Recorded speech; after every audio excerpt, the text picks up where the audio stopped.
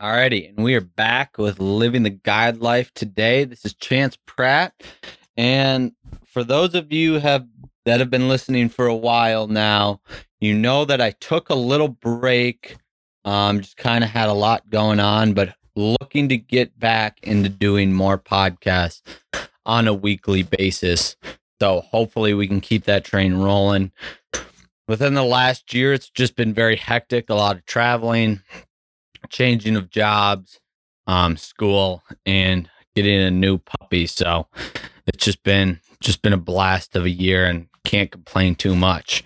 But today we're going to have on a very special guest. He is the CEO at Backcountry Hunters and Anglers, Land Tawney, and it's just a super fun conversation, just talking about wildlife, the outdoors, and conservation. So you guys should really enjoy this one. I know I did. It was a blast to get to just dig through his brain and see kind of what he thinks about, all the issues that they deal with and, what it takes to deal with those issues. So really great episode, a lot of fun. And I know you guys will have a blast. But yeah, nothing too crazy has been going on lately. I mean, went on a trip out west. My pup, she had over 50 retrieves on our 10-man limit of honkers and ducks. Shot 103 that day, and she had well over 50 of those retrieves. So that was super exciting to see. She's very young still. She's only about a year and 2 months now. But all the training that I've done this off season and going into this year, it's really starting to pay off, and it's super exciting to watch her in the field. So it's been, just a blessed year, and I can't complain too much. And so, yeah, we'll just get rocking with it. We are also brought to you by Pacific Calls, Mallard Bay, and Chasing Fowl Outfitters. Like I said, Pacific Calls has always got great stuff going on the market. Whether you're into calls or you're into some badass merch, go check it out. And Mallard Bay's been doing a great job of hooking up clientele for different outfitters around the country. So very exciting to see them grow throughout the past year. And also for, my own business, Chasing Fowl Outfitters, reach out to us if you're looking to get on a hunt for the next season. It's going to be a good one. This one was a lot of fun. Little tough start early in the year, but overall, a really fantastic season. And I can't explain enough on how much fun I had. And now we'll have the young pup running full bore next year, so it'll be even more fun. So enjoy this podcast, and you guys have a good one.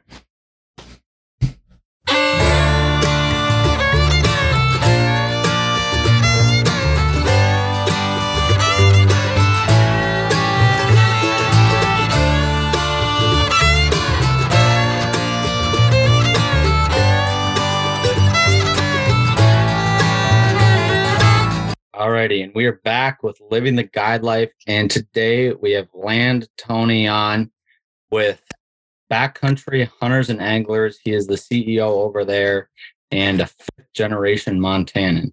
So, Land, how are we doing today?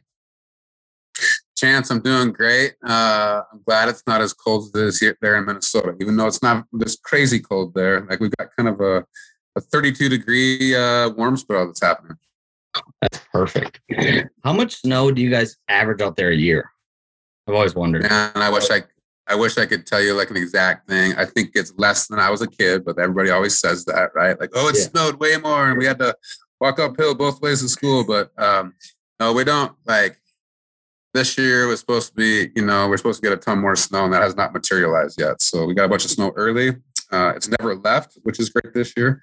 But no, we don't get a lot of snow, but enough to, keep our rivers flowing for the trout, and enough to ski a little bit in the winter. Yeah. I heard that it helps with the antler growth too on some of the big game animals with more snow. Interesting. More snow does. Yeah. Interesting. I almost would think that like it would put stress on those animals because it would like they'd have to work harder to find food.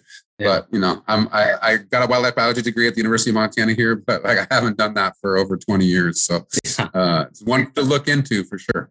Yeah, absolutely. Yeah, that's just something. Don't quote me on it, obviously, but that's something I heard that I was like, that's kind of a different way to look at it. And I knew that you had a little background in it, so I wanted to see what you had to say. Yeah, I don't remember that being a thing, and I think that would. But I'm not saying again that it's not true. I just have never heard that. Yeah. How's the season been so far this fall? You know, like for me, got out early for grouse with the dog, and then on opening day of rifle, shot a nice whitetail buck. And then chased elk around for 4 weeks, was in them, never killed an elk though. And then on the very last day, I killed a doe about 30 yards from where I killed that buck. I call it the grocery store. It's this amazing piece of like public land that's interspersed with private land. And so that part went well. Then shifted over to waterfowl. And waterfowl season when I've been out has been amazing, but I think I've only gone out like 7 or 8 times waterfowl hunting. But just had my last one on Saturday for the season because we shut down this next weekend and I'm going to be traveling, so I'm not going to be able to hunt. But yeah, it was amazing. Like we had a flight of 35 birds come in, acted the way they wanted to, and we could have shot better, but the birds cooperated. And I will tell you that was amazing for me. It's just I love tracking those birds and watching them, do what they're supposed to, and then putting a couple of them in the freezer. Yeah. Are you guys mainly shooting mallards? Mostly mallards. Like that day we shot mallards. There was one ringneck, and then a couple teal. Okay. We get some gadwalls here. We get some widgeon here. Early we'll have like cinnamon teal, maybe like a wood duck, but those wood ducks like bug out pretty early. Yeah. That was one thing I was surprised on. I went and worked at my buddy's ranch like 3 years ago out in Montana, and there were cinnamon teal swimming in the ponds, and I didn't even realize they were up in Montana. Yeah, I mean they leave really early, but what a gorgeous bird, and good table fare as well. Yeah, and for the elk, were you chasing with a bow or a gun? With the gun, and so like the first spot we went to, we didn't actually get into elk there. And we spent 3 days, and it was just like we got a ton of snow early, and it was super cold and it was super windy. And the spot that we had hopes and dreams for was the wrong spot, and we spent a lot of time looking for them. But then after that, I had a cow tag too, and things just did not work out the way they should have. But we were in them. But yeah, it was all rifle. Yeah, fair enough. And for elk, for residents, how does that work? Is it over the counter, or do you have to go for lottery? You guys got to apply. Yeah, you guys got to apply. And like that's coming up. I don't quote me on that, but I think it's like February. You have to have applications in, but like it's very liberal, I would say, and a great opportunity to come hunt here. Obviously, that's just over the counter stuff, and then you have just the general license, and then you have special draws, which are much harder to get. But there's a lot of opportunities for out-of-state elk hunters here in Montana. Yeah, because I know it's not like Wyoming where it's the preference points over there. It's just you put in, right? Yeah, for the majority of it. And what's nice about here too is that whether you've been putting in for 1 year or 15 years, you still got a chance. And so I like our system here. And yes, there's a much more general season that I would say hunters in particular are eligible for. Yeah. Well, yeah. What would you prefer? Would you prefer the preference points or the just regular for non-resident hunting out of state? Like, let's say if you go to Wyoming or. I think everybody should have a chance. I think that's part of like I think, when you have like, the way it works here is that you've been putting in, for 15 years, you get, I'm not sure how that scales up, but you at least get an extra chance for every year, that you've been putting in. So to me, like that person that is again putting in for their first time still has a chance. I think that's important just to, why would you apply with the idea that you might get a chance after 15 years? Let's give that chance from the very beginning, even though those odds might be really difficult. Yeah. Yeah, I like that theory. I mean, I've been I have a bunch of preference points out in Wyoming because I got lucky with a mentor telling me to go put in early. So I got lucky with that. And I still yet to go out there and hunt them. Hopefully next year will. But I think it'd be a lot better just to have, give everyone the opportunity. Yeah, I mean, I think you have to manage, how many people are on the ground. But I think that, again, just the opportunity to have the chance, right? Like it's not having to wait a long time. I think is important. Yeah. Yeah. And I mean, you're talking about shooting some deer on a mix of public and private.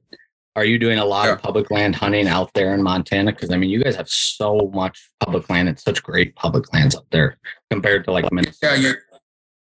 Yeah, like it's funny because I think people think maybe we have more than we do. Like only 35% of the state is public. And so that means 65% is private. So overwhelming majority is private, but we have such a large state. And then where I live here in western Montana, we have a ton of public lands, mostly in the form of national forests. And so I do the majority of my hunting on public land, but like in this spot, it's part of our block management program. And so block management is public access to private lands. And what they did is they looked at this area that kind of had public and private interspersed and said, let's make this all kind of under one kind of hunting, I would say, management plan.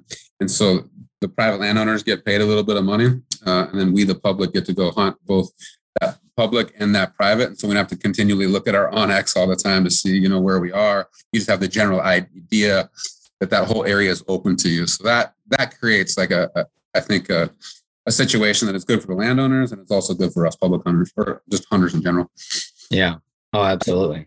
And on the topic of public land, I wanted to ask you a little bit more about the corner crossing scenario on how that's turning out.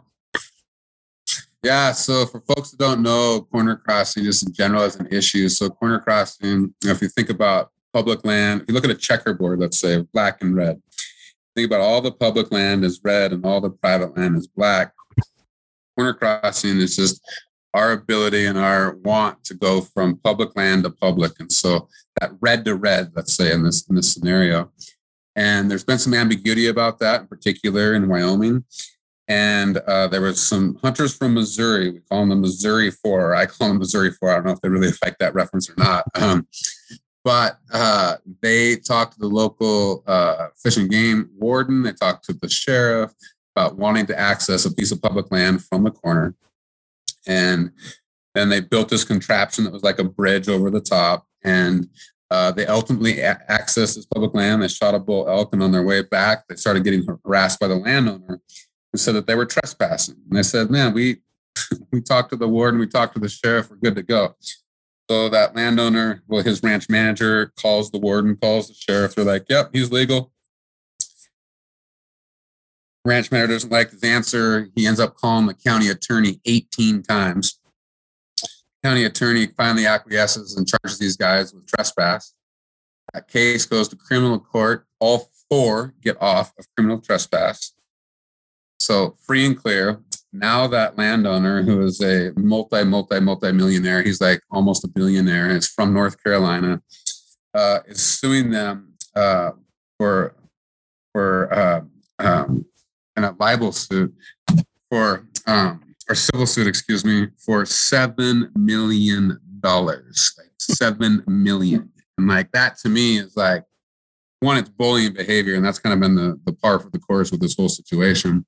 But he's basically saying that you're reducing the opportunity, reducing the value of his ranch, because now people can access public land that is ours, that he says was de facto his. And that's something that's gone unsaid a lot here in the West for a long time. He's actually saying it out loud. And so that case is going forward. We raised overnight, and I've been saying overnight, like in a couple of weeks, like $80,000 to defend these guys. I think that defense is all the way up to 115. So we had the entire criminal case covered. Now we're looking at the civil case. We feel very confident that won't probably be looked at until late this spring, so May and June. But ultimately, it's in federal court, which we think is a good place to have this conversation. And we feel like we're going to get the same results as we did in criminal court. But that one is yet to be determined. And then there's a legislative session going on right now in Wyoming. And there we are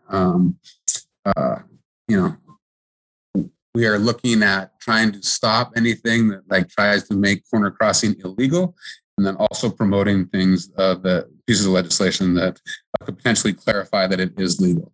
But right now, it's kind of a little bit of a gray area. But the Missouri 4 got off, and so that may be a thing for people to think about. But always know where you are, and make sure that your Onyx is up to date.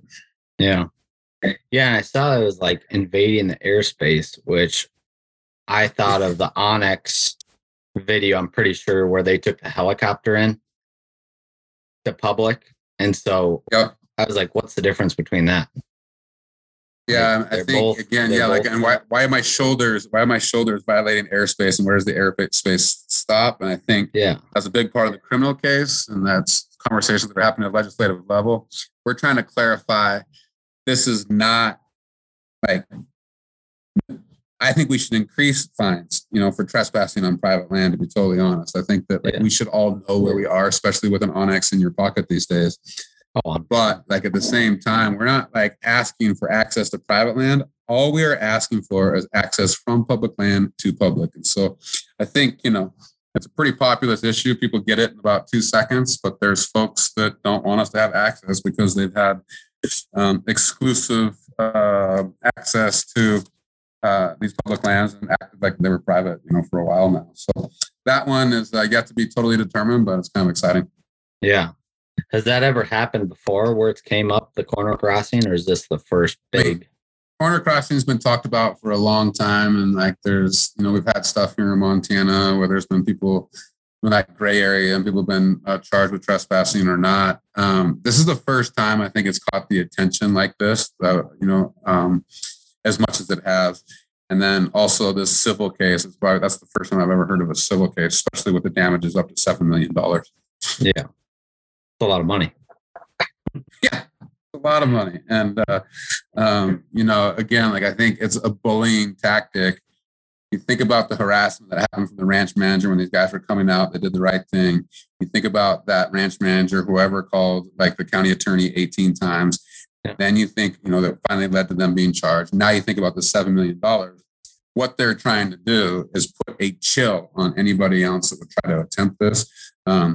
And I think that, without, us and Meat Eater and Randy Newberg and others talking about this, and now that we're talking about in your podcast, like that's like the job is to make sure this is in front of the people and so we can push back. And I think that's exactly what's happening. Yeah. Yeah, that's great to hear. Yeah, because how long has it been going on for? I mean, corner crossing has been an issue. I mean, this particular case has only been going on since last fall. Okay. And that's when they were charged. And then the criminal case went to court this last spring. They got off. And then the civil case started after that. So this is not, we're in a year and a half or about a year and a half right now.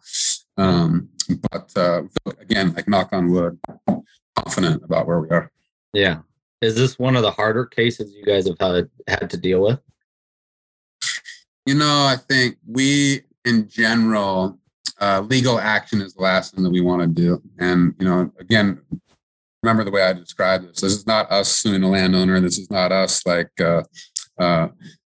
pursuing any kind of legal action. Besides, I guess we did submit an amicus brief to this civil case, which is like a friend of the court. But we're just paying for these guys, to like help pay for their legal fees because, they did everything right. Like they built this contraption that was like a bridge, which is absolutely awesome. Yeah. To try to, really make sure they didn't step on any part of private land. They did everything right. And now they're getting punished for it. And we want to make sure that, not only them, but others knew that you do everything right. And that we will defend you when it comes to access. Yeah, absolutely.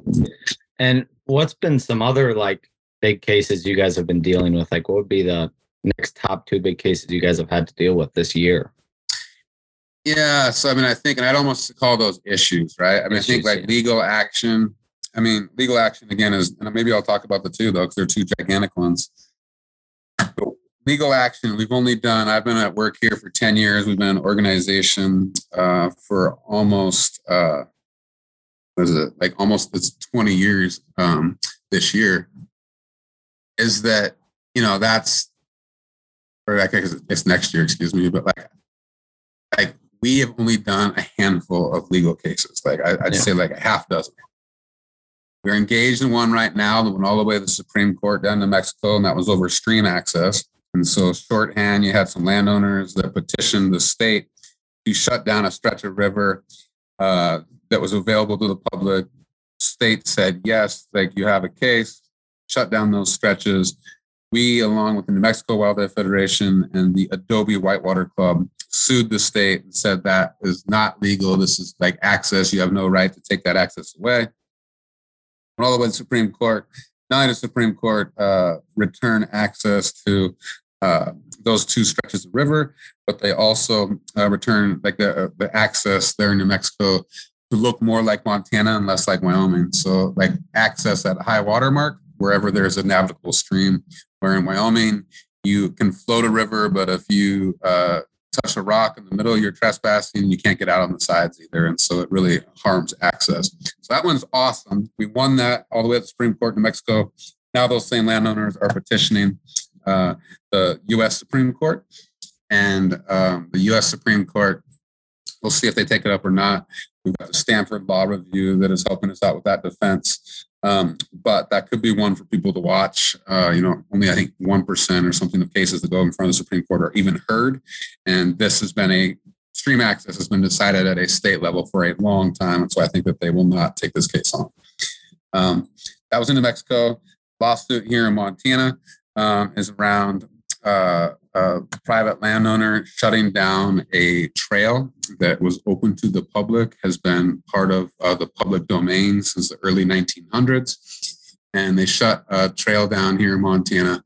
And so we actually sued the Forest Service over that because they didn't do their job keeping that trail open and allowed those private landowners to kind of shut that trail down. So we're suing the Forest Service over that one. That one is being appealed right now. But again, like we've only had a handful of those in our tenure. I would say issues that are important, like top 2, top 3. I think that Recovering America's Wildlife Act has been trying to get moved through Congress out in Washington, D.C. for a while now. We were very close before the Christmas break. There just wasn't an opportunity to find floor time. And so that basically, Recovering America's Wildlife Act is how do we keep common species common, and then these species that are potentially going on the endangered species list, how do we keep them off the endangered species list or out of the emergency room that is the endangered species list that costs a lot of money and takes regulation. So the idea is spend a little money on the front end. Ounce of prevention is worth a pound of cure, and spend that money on the back end. Not to have those regulations on the back end. At the same time, we're making sure that our biological communities are whole. So these aren't, mostly animals that we're chasing around or trying to catch or kill and cook, but they're animals that are important to like that whole biological community. And so, that is a big one. A lot of support around that piece. I think that another one would be the National Grassland Conservation Act. And really, this is, it's modeled after the North American Wetland Conservation Act. And that North American Wetland Conservation Act really was put in place to do conservation on private lands to protect waterfowl habitat or to enhance waterfowl habitat. Private landowner does the right thing, they're protecting a wetland or enhancing a wetland, they get paid for it. Simple terms. National Grassland Act would be exactly that, except for grassland habitat. And so that's something we've partnered with Pheasants Forever with in particular, but also National Wildlife Federation, the Theodore Roosevelt Conservation Partnership, Ducks Unlimited, a host of other organizations. And grasslands and private land, why does BHA care about that? Well, private land in particular, I described to you earlier, this interface between public land and private land. Like conservation work that you're doing on private land benefits public land, benefits a species that really don't know fences. So that part is important. I think the grasslands in particular, they're our most endangered, what would I say, like ecotype in the world, but also here in the United States. Like the amount of grasslands that we lose and have lost is like staggering. And so this Grassland Act, like is one that we support and are supporting with our our partners that normally work more on private land than we do. So that's a big one that has been introduced and will be introduced again this next Congress. It didn't really get much legs last year. Last one, I guess I would say, would be in your neck of the woods. It's a super big priority for not only our organization, but for me in particular. It's just permanent protection for the boundary waters. You know, it's such an important landscape. You may know there's this mine that's proposed a quarter mile south of the boundary waters. All that water flows north there. Yeah. It's a copper sulfide mine. If it leaches, it will not if. Like there's never been a copper sulfide mine that hasn't leached bad chemicals into the water, surrounding waters. And so we're not against all mining, but a quarter mile south, we're the most visited wilderness, one of the most pristine habitats in the world. Dip your cup in the water and drink it straight out of the lakes. Like that is an important landscape. And so I know that Betty McCullough had a bill that moving through Congress last year. Obviously, the House is flipped. That's going to be a little bit tougher for this round, but I think there's ways to pass legislation that permanently protects the boundary water. It's protected as a wilderness inside the boundaries, but outside we need to protect the watershed. Basically, is what we need to do. So that's as far as the landscape. That's a major priority for us and me personally, because I've been there three times now, and once with my family, and it's such a special place. Have you been to the boundary waters? I'm guessing you have. I have not, surprisingly. Oh man, you got to go, Chance. I know. You gotta go. I know. We were going to make a trip. It was 2 years ago, and then it got canceled. And so I was hoping to try to make a trip out there this summer because I've just heard so many awesome things. It's phenomenal. It's the most visited wilderness in the United States for a reason. Yeah. Most wilderness, you got to climb a steep ridge, and then you're finally into the wilderness. So it's very prohibitive for people to get in there. I mean, I think you have to be able-bodied for sure to get in. The boundary waters, anywhere from like 5 to 95 can get in there, right? Because you're going in a canoe. And then, yes, you have to do these portages, but like the trips I've taken have been absolutely phenomenal. And I would say inspiring. And I don't want to overplay like life-changing, but in a lot of ways, like I will never, ever forget about that landscape. It's an amazing place. Yeah. I've been way up north, but I haven't been to the boundary waters. But I mean, everyone just says it's world class. Go camping, you're fish frying walleyes right on the shore. Totally. You can't beat it. I was there last time I was there. I was there with my family, and we had a pair of otters that we saw at probably 300 yards that swam towards us, and like ended up being like 15 feet away. We're chattering back and forth, and then like swam on. And so, that was awesome for me, but my kids got to see that too. And so that's a memory that you can never take away from our family, which is part of what I think all these special places is about, is making memories with the people that you love most. Yeah. Oh, absolutely. Yeah, that's a massive reason that I got into hunting, was for my grandpa, and waterfowl and deer hunting and all that kind of stuff, and conservation and whatnot, all through him, because the next generation or generation before that or whatever, it always just passes on. Yeah. No, it's like, I think that what is it, Doug Dern out of Wisconsin, it's not our time, it's just our turn. Like it's just like, like this is like you just described, these things that we have the opportunities to participate in now. None of that happened by accident. That's like the people like Theodore Roosevelt, or like Aldo Leopold, who's the father of game management, or Sig Olson up in the boundary waters, that helped write about, inspire people about the boundary waters, and the thousands of people that we don't know the names of that have helped bring all this to us. And so I would say that I totally agree that it's our time to pass that on, and then somebody else is going to have to do it after us. It's not, this work is never done. Oh, absolutely. And I know you're a big Theodore Roosevelt guy, so I got to hear your favorite quote from him. I mean, there's one that's on my signature that I use all the time, that I admire the man. And then my mom made me add woman. That wasn't part of his original quote, but it's a totally good addition. But I admire the man and woman who take the next step, not those that theorize about the 200th.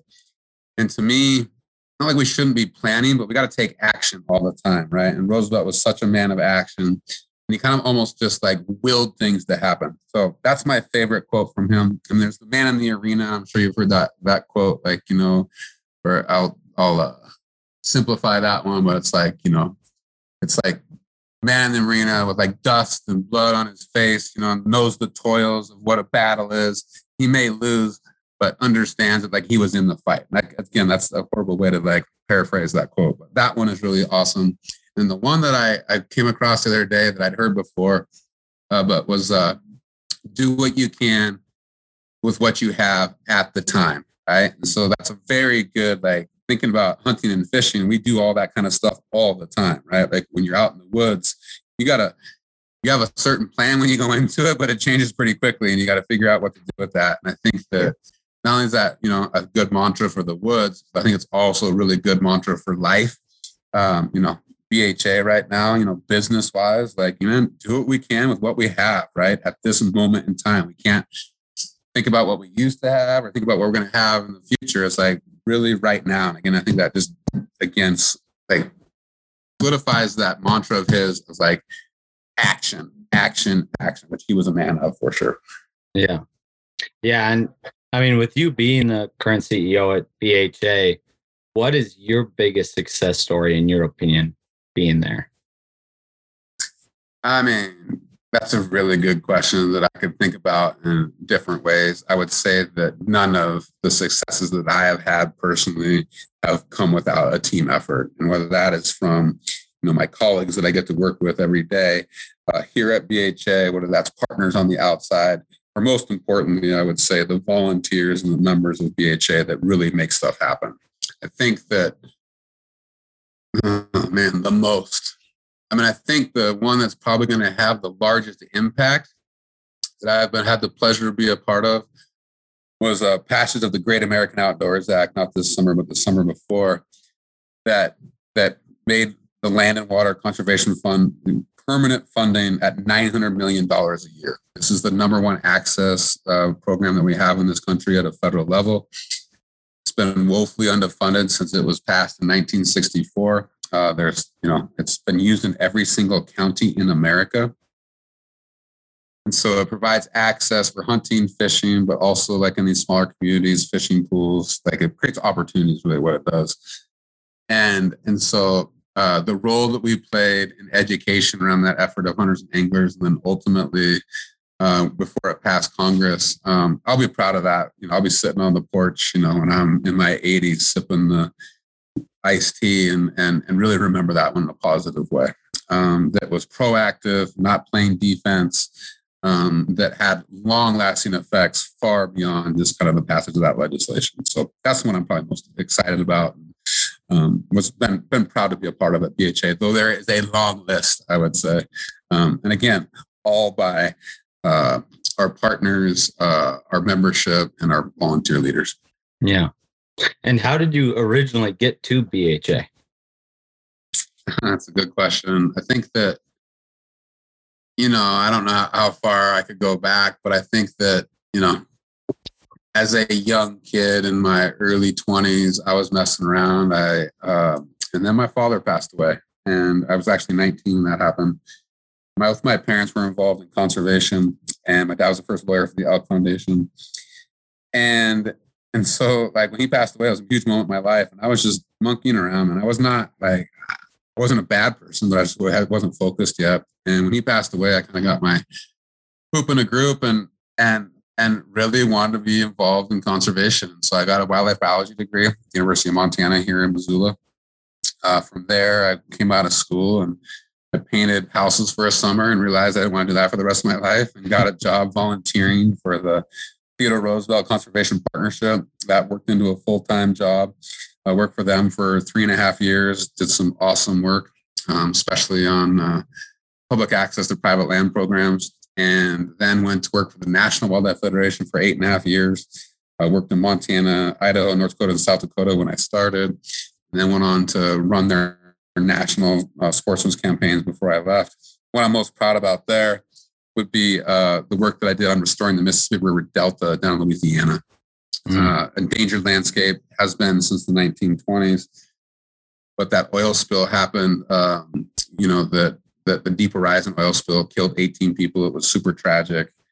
But the money that was generated from that created an opportunity to help restore that marsh down there that has been dying again since the 1930s, because they've basically cut that river, and the fresh water sediment that comes from Minnesota. I went on that boundary water trip with my family. I went to the headwaters of the Mississippi that you can like jump across. Oh yeah. But that water, have you been there? Yeah. That's pretty rad.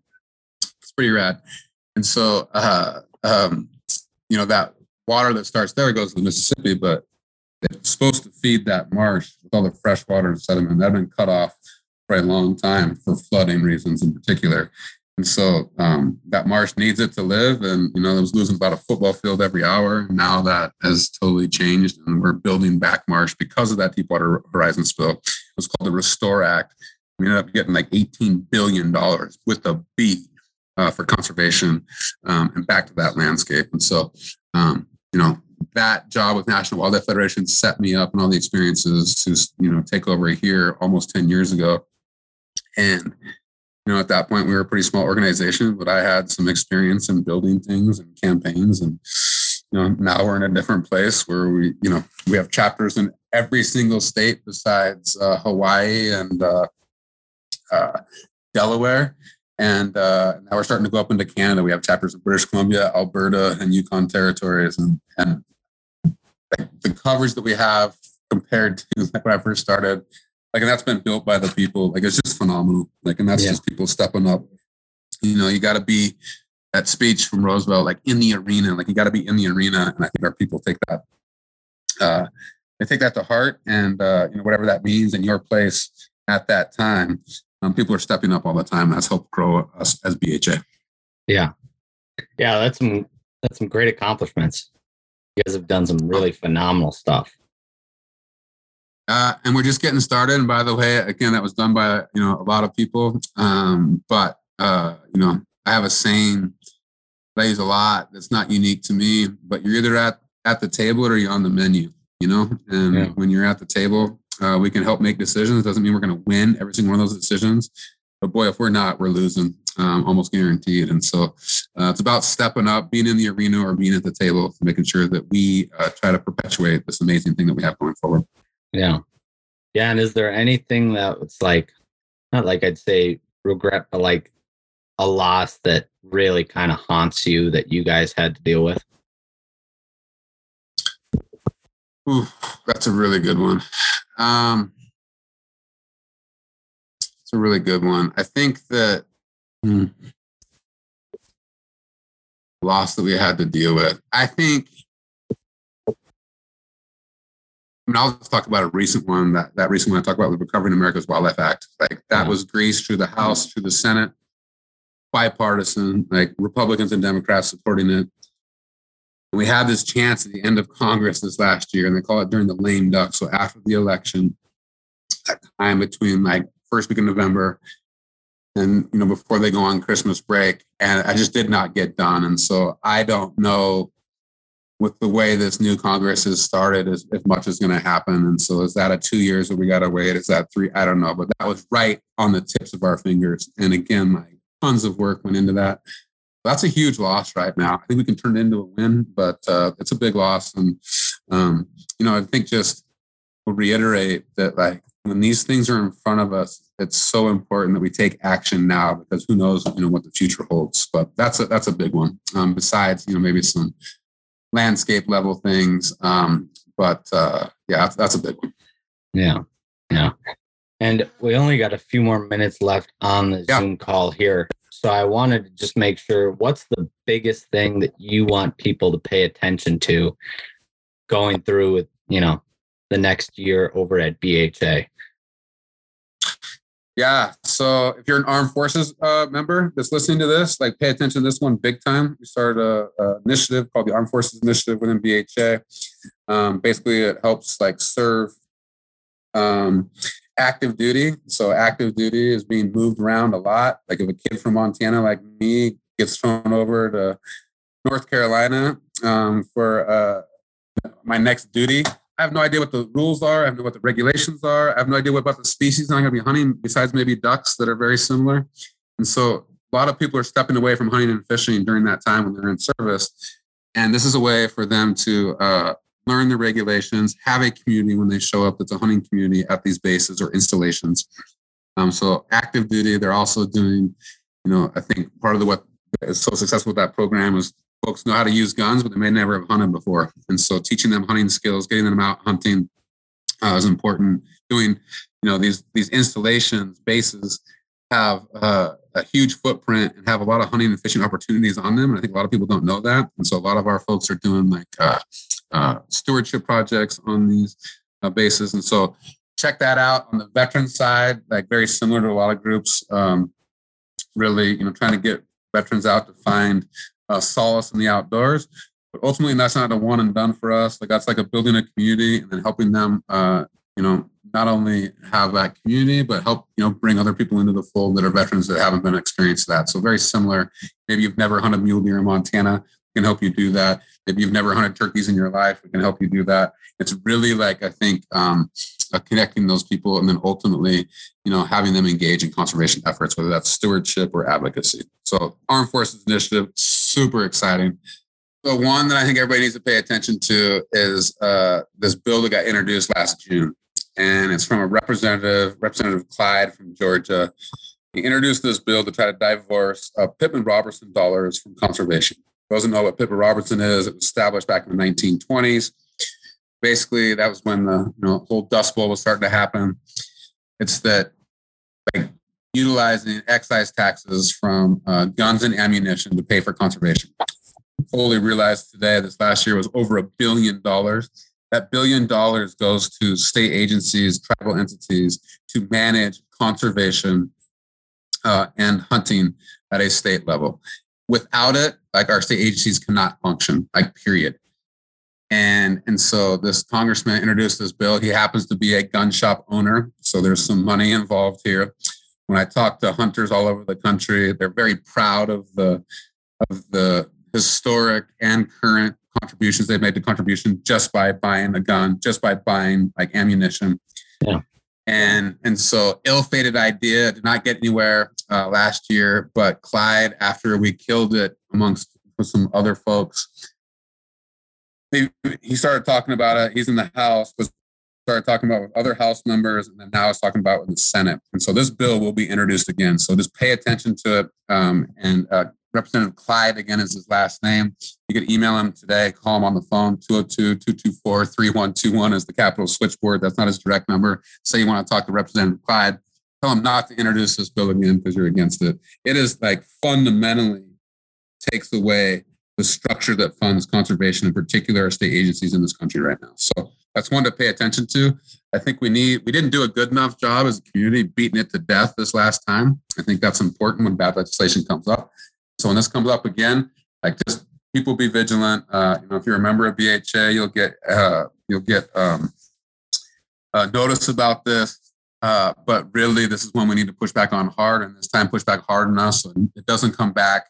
Maybe it's another decade before it comes back, because it probably will come back. But we need to put it in the dirt where it deserves to be. Yeah, absolutely. And how can people get more in tune with what's going on at BHA? Totally. So become a member. It's $35 a year. You spend that. You spend more than that on a dinner, I would say, out right now. You spend more than that on a couple beers with your buddies. But it's $35 a year. You get our magazine that comes out 4 times a year. And then what that also does, it connects you to our grassroots activism. And so not only to things that are going on in Congress, which we talked a lot about today out in Washington, D.C., but also connects you to your local chapter. Those local chapters are working on issues, with the state legislatures, as I've talked about a little bit. They're working with the state fish and game associations, all these organizations. And so to me, I think that's that's the way you get connected. And then there's stewardship projects around the ground. If you don't, if advocacy isn't your thing, we're helping clean up, areas, we're helping remove fences, we're doing repairing and restoration efforts. And so the best way is just to go to backcountryhunters.org and you can sign up, and then we'll get you connected at a federal, kind of national level. And then also you'll get connected to your local chapter to be able to do stuff on the ground. Perfect. And I have to ask you as well, have you gotten a sheep tag in Montana yet? Yeah, I drew a sheep tag for Rock Creek, which is just 20 minutes east of Missoula. Yep. The actual area that I hunted it's 20 miles from Missoula, but then you drive up this dirt road 30 miles and you hunt up there. I hunted for 18 days. and then ultimately killed a ram. And this area had pneumonia in it, and so that herd had gotten in trouble before this. I was one of 2 tags. We shot, our rams are basically identical twins. It's not a gigantic ram, but shot a ram. And this year they didn't have the season because that population is in such trouble. But yes, I did get a sheep tag. I'm waiting my 7 years right now before I can even apply again for the ram tag. But in the meantime, I love the taste of that meat so much that I'm willing to blow my points on a ewe, which I didn't get last year or this year. But I'm going to apply for it again just because I think it's so delicious. And maybe I'll get another ram tag someday because they're amazing to hunt, amazing, iconic species. Yes, I did get one. I did shoot one, and it was damn delicious. Yeah. What does the meat taste like? Like I was talking to somebody, and the way it's like elk probably, but like sweeter. I don't know. And it was revered meat for like mining camps and stuff when Montana was being developed back in the day, or people were coming out here, and I don't know if it was preferred meat because it was easy, to get those sheep. Like once you find them, like they're fairly easy to hunt, but finding the right one is very difficult. No, they taste, it's kind of sweet, but it's really good. Yeah. Yeah. I know that Rock Creek herd. We go fly fish over there in the summer. Okay. Yeah. Got to keep that edited out. No, I mean, like it's a blue ribbon trout stream, and like I think people know about it, but no, it's a very special place for sure. And that's where I chased around elk. That's where I had my cow tag this year. And the thing that I love about that place and the hunting, you got to do about 2,500 feet of elevation to get up on these benches. Once you get up on these benches, then you're into the elk, and like it's awesome. So it keeps a lot of people away. The sheep were probably about 1,500 as far as like from like where you start. I'm not talking about actual elevation, but where you start. And they're in that band a lot. So it's just a special place and wild. It's got a wilderness on one side, the Welcome Creek Wilderness. It's got that dirt road that goes all the way along the creek. But I mean, it's a very special place. Oh, absolutely. Yeah. We woke up to about 15 rams and ewes, like right next to our tents. So you guys were down low, I'm guessing. Those herds are split in two. And that herd that's like they're on the road all the time. Yeah, it's awesome because you get to see them. But no, it's a pretty special place. What time of year were you guys there? We go beginning of August. Okay, good. The hoppers, like you're fishing hoppers at that point, probably. Oh yeah, I love hopper fishing, so that's usually why we go about that time.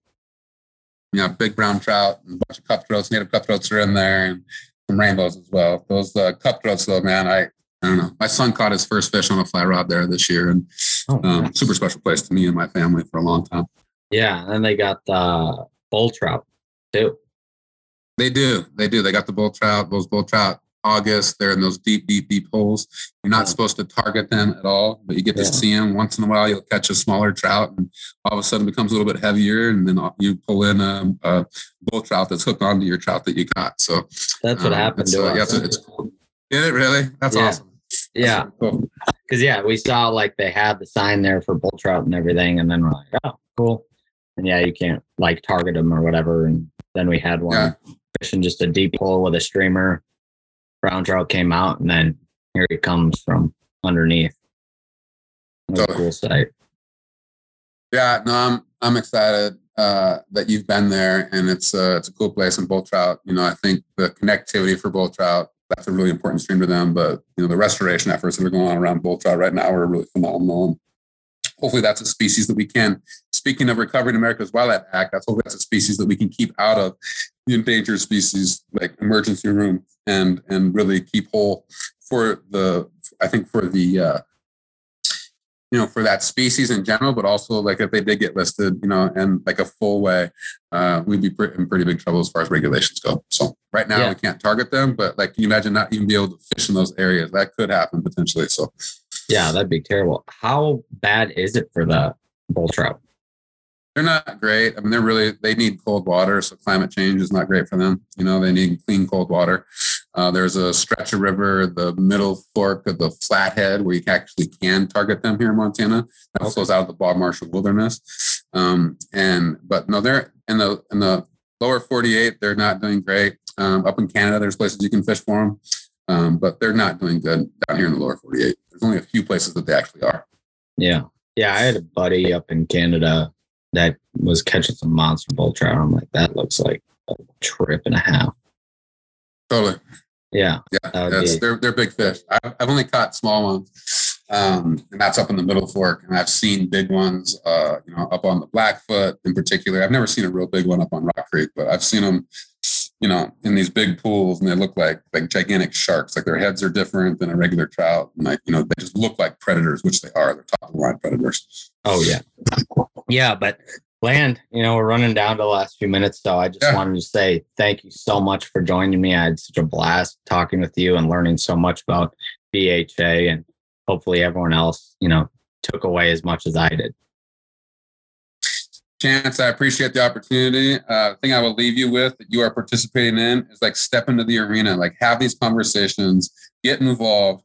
And if we don't do it, nobody else will. And just remember that, like that saying, we're either on the menu or we're at the table. Let's be at the table. We might not win them all. Let's be at the table. Thank you, man, for the opportunity. Thank you. I appreciate it, Land. Yeah. You have a wonderful rest of your season and a good start to your year. Awesome. You as well, Chance. Thank you. Bye. See you, man. Bye.